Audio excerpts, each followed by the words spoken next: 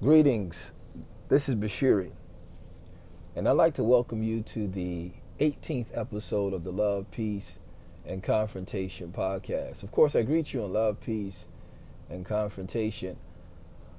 Black man, I love you. Black woman, I love you. Black babies, I love you. What will we tell our sons? Let's get out here and be the light. Let's understand that we are the solution, that we are, in fact, the answers to the prayer that we are praying.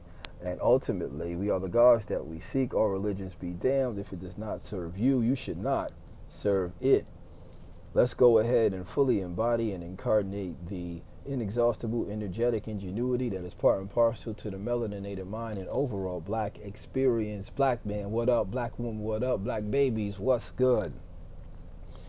Here we are in the 18th installation or episode of the Love, Peace, and Confrontation podcast. In our previous episode, I had made an allusion to the fact that I will possibly treat the political implications of religion and pseudo-morality within the confines of white supremacy. And that's exactly what we endeavor to do with the short time allotted to us today. I'm going to say this right at the head. This might turn into a series. I don't know. Depends on how much ground we can cover in this short space we have within the confines of this episode, Love, Peace, Confrontation podcast, episode 18.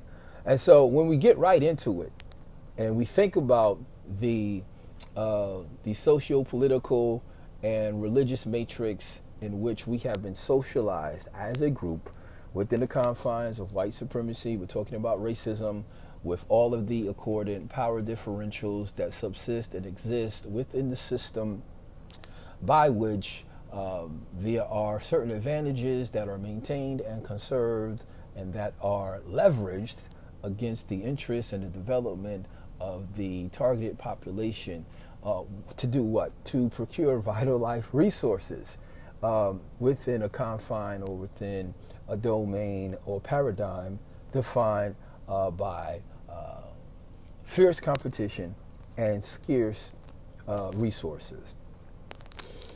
You have to understand that white supremacy, in terms of its morality, and I say that term very loosely, is always informed with material power, political and economic interests, period. Domination, okay?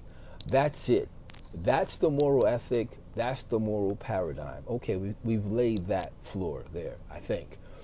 Obviously, I've been engaged in a myriad of provocative, important, and I think privileged conversations with members who are part and parcel of our community. Now, many of the members that I engage in are staunchly religious, okay, and I spoke with a few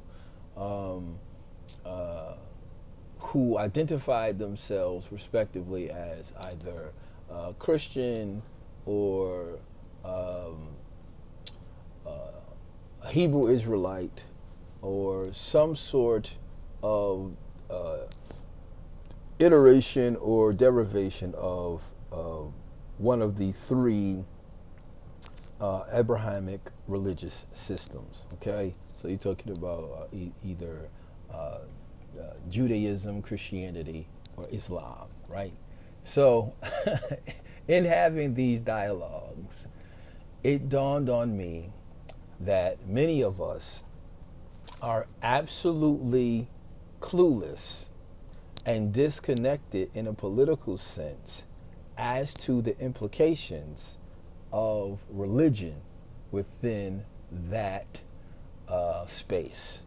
In other words, many of us, and myself included until a few years ago, were unable to perceive and or to conceive of the ways in which our religious fervor and emotional devotion and the immaterial input that we invested within those moral religious systems were actually being exploited for political, economic, and power interests of the dominant community. Okay, how does that happen, you might ask? Well, when you step back and you divorce yourself from belief, even if just for a moment, I don't want to scare any of the listeners who are faithful, okay, and you have a religious paradigm and you have your religious and or moral convictions. I'm not here to situate myself as a moral paragon in any stretch of the imagination. That's not what I'm here to do. Nor am I here to proselytize you to my point of view in a dogmatic sense. I'm just, again, inviting you to use your imagination, if you will, and to engage in just, even if it's just for a few moments, in a critical analysis of the political implications of your moral, mechanistic, internal apparatus. Okay, let's just look at it. Let's look at it and try to understand the political implications therein. Okay? Okay, so let's just for a minute imagine that we're outside of belief. Okay? All right, you're not going to go to hell for using your imagination, folks, for those of you who may be experiencing a little trepidation. But anyway, here's this exercise where we're stepping outside of the belief, and we're looking to see what could be the potential political advantages if I'm in a community that imposes a moral frame upon another community who now is subject to the imposition of my political influence. Now, if I can't control the conditions of your living, to use a biblical referent here, if I can control the means by which you live and move and have your being, then functionally, I'm God to you. Okay? And I want to be very clear in the context of this conversation, God is a political modality. Okay? Again, we're stripping it of its religious referent, of its, its kind of supernatural mores and orthodox preoccupation and understanding therein. We're stripping it. We're looking at it from a purely political modality. God as political modality, okay? Religion as being a function of the arm of the state, okay? Which by his history and according to historical precedent, that has been ongoing, right? So anyway, in that way, to bring it back, if I control how you live and you move and you have your being, staying consistent with the biblical referent here, functionally I am God. The white supremacists and their moral ethic and or values has always been interested with aggregating to itself these divine or godlike prerogatives.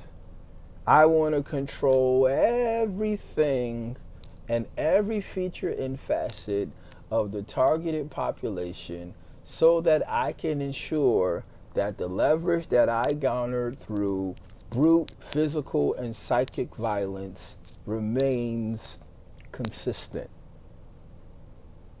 The way in which I do that is I put my hands on everything that is pertinent to the vital life resources that appertain to the survival of the community that I want to dominate. Meaning, before you put it in your body, before you put it in your mind, I touch it first.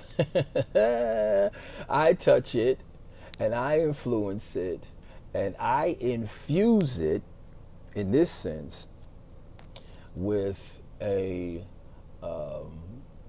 social and psycho political dynamic, right? And elements in terms of your belief that are compatible with my social, economic, political, and power interest. So that even in your practicing of good morality, my power is sustained. My power is not challenged. My power is strengthened. When we look at the optics even of religion, and historically, again, and we're just doing this as an exercise, okay? I'm not inviting you to become atheists or anything like that. I'm just inviting you to look at what it is you believe in, using your intelligence, okay? And intelligence here is not a rote memory parroting of facts that's not plugged into some sort of context. But intelligence for us is how we engage and how we entreat information such that we could use it for our very survival. So let's look at this thing intelligently in terms of survival. In speaking with a sister, and she was giving me her personal experience with religion and how it made her feel, right? And what it did for her in terms of having to navigate a myriad of challenging life circumstances. And I'm like, okay, I get that. So for her, it's important because it gave her a lens to make her suffering more palatable and bearable, okay? And she felt like she had support, emotional and psychological support as a result of that religious lens. And I was not taking that from her because I can't take her personal experience from her because it's hers. I only made her aware of the fact that although she experiences benefits from her religious convictions and she experiences comfort from the same, that her personal experience could not be superimposed or applied to the overall group experience of those persons who, like herself, are subject to the dictates of a white supremacist political machine. Okay? So I tried to say it to her in another way. It's like, okay, if I myself have no known food allergies, and I try to impose my diet upon the community because it works for me, not taking into account that there may be those persons in our community who have certain allergies with certain types of food, well then that would not be functionally expedient. In the same way with the religion question, yeah, it might work for you on a personal level, but it doesn't mean it works for the group in a political sense. And I would say that is definitely the case when we look at the historical antecedents that back that line of logic. There was no divine intervention, folks, from the God of the Bible as it pertained to the transatlantic slave trade. Didn't happen, you know. In reference to all the lynchings, didn't happen. Church bombings didn't happen. Many of the multifaceted ways in which we have suffered as a result of anti-black racism and being dominated within this system. We have not seen any we have not seen any vengeance exacted upon the perpetrators of some of the ghastly ways in which we have been entreated by the dominant society from some divine, beneficent agency. Just hasn't happened. Now, what you do with your personal life is personal. But when we're talking about the political life and the functional implications and outcomes as it pertains to the group with respect to religion and the politics therein, well, then we have to be more careful with that. And we can't be seduced into moments of ecstasy where we are detached from the reality of our experience, or where we indulge in these romanticized ideals and ideas about heaven and having this divine advocate who is testing our patience and waiting to see if any of us would waver in our faith as we have to engage with very tumultuous and dangerous and perilous and life-threatening challenges, like who's going to believe to the end. Okay, folks, functionally and in a political sense, that sort of paradigm and that sort of value ethic serves the power interest of the dominant group, who has situated itself as on par with the God that it has introjected into the psyche of the targeted population. Okay? Through all of its control of information and what comes into the community of the targeted population via media, via the images, and all of you who listen understand the psychological implications of images and what that does in terms of the superimposition upon the subconscious mind. In a political sense, right? In that whiteness has been conflated with godliness, right? And so on a subconscious level, you are now socialized through these images and through these definitions that you did not engineer for yourself, but have been engineered for you and for the interest and for the maintenance of the power of those who currently dominate. You understand what I'm saying? Religion in that sense is only going to serve the interests of those who would like to remain in power indefinitely as they exploit all of your immaterial and spiritual capacity, because you devote it in ways that are antithetical to the flourishing of your potentialities, possibilities. Okay? Let's be clear.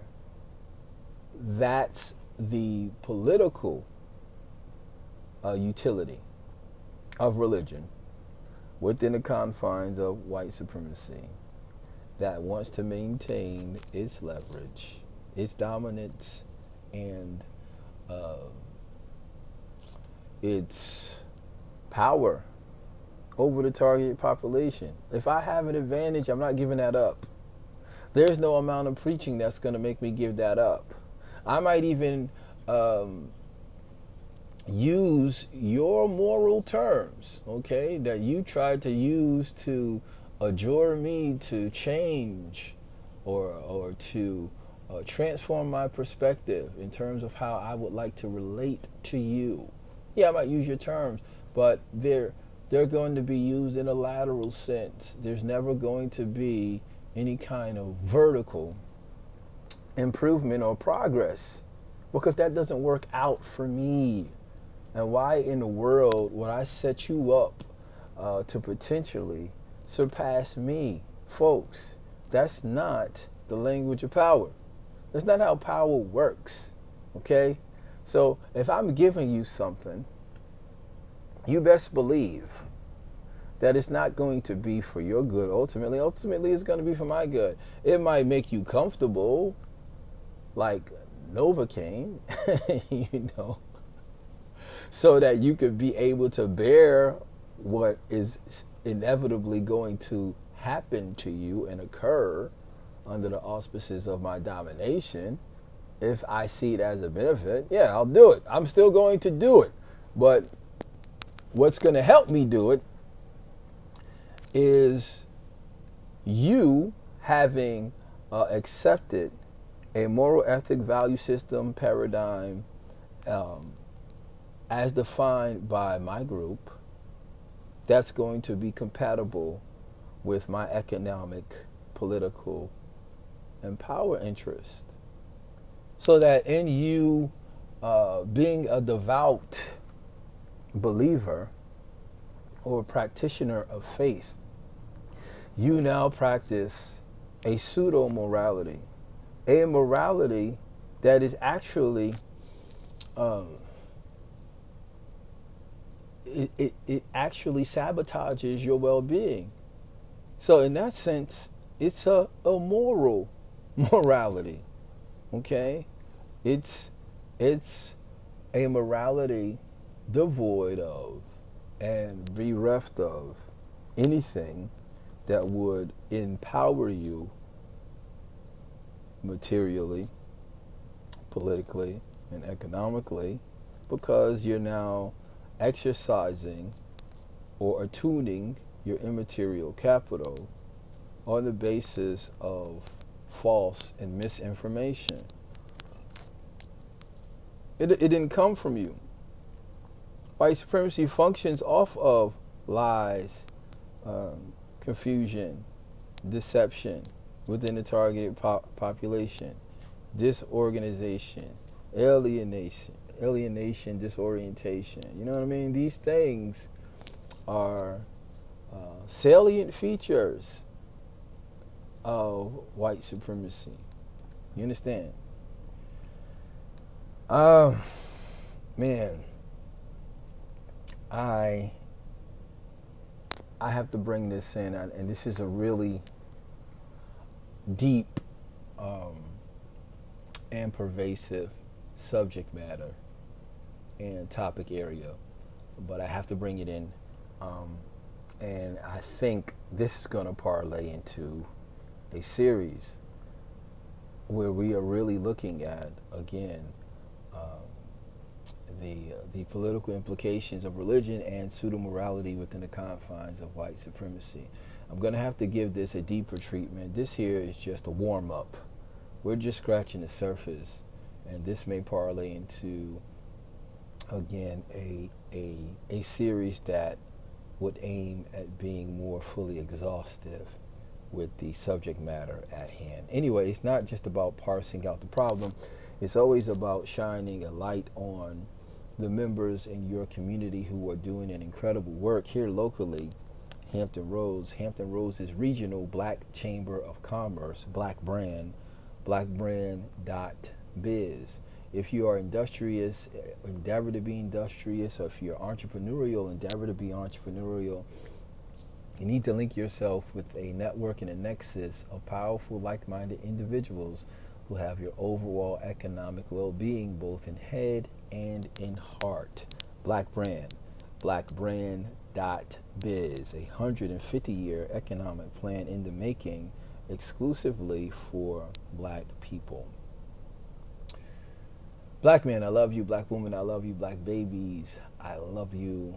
What will we tell our sons? Let's get out here and be the solution. Let's understand that we are the answers to the prayers that we are praying. That ultimately we are the gods that we seek. All religions be damned. If it does not serve you, you should not serve it. I invite you to fully capitalize and incarnate and embody the inexhaustible energetic ingenuity that is part and parcel to the melaninated mind and overall black experience. Let's get out here and do something phenomenal today. Let's do something revolutionary. Let's do something that's going to make the future proud. Let's not be fraudulent. Head on a swivel, black people. Again, I sign off in love, peace, and confrontation. And until next time, everyone please be safe. Peace.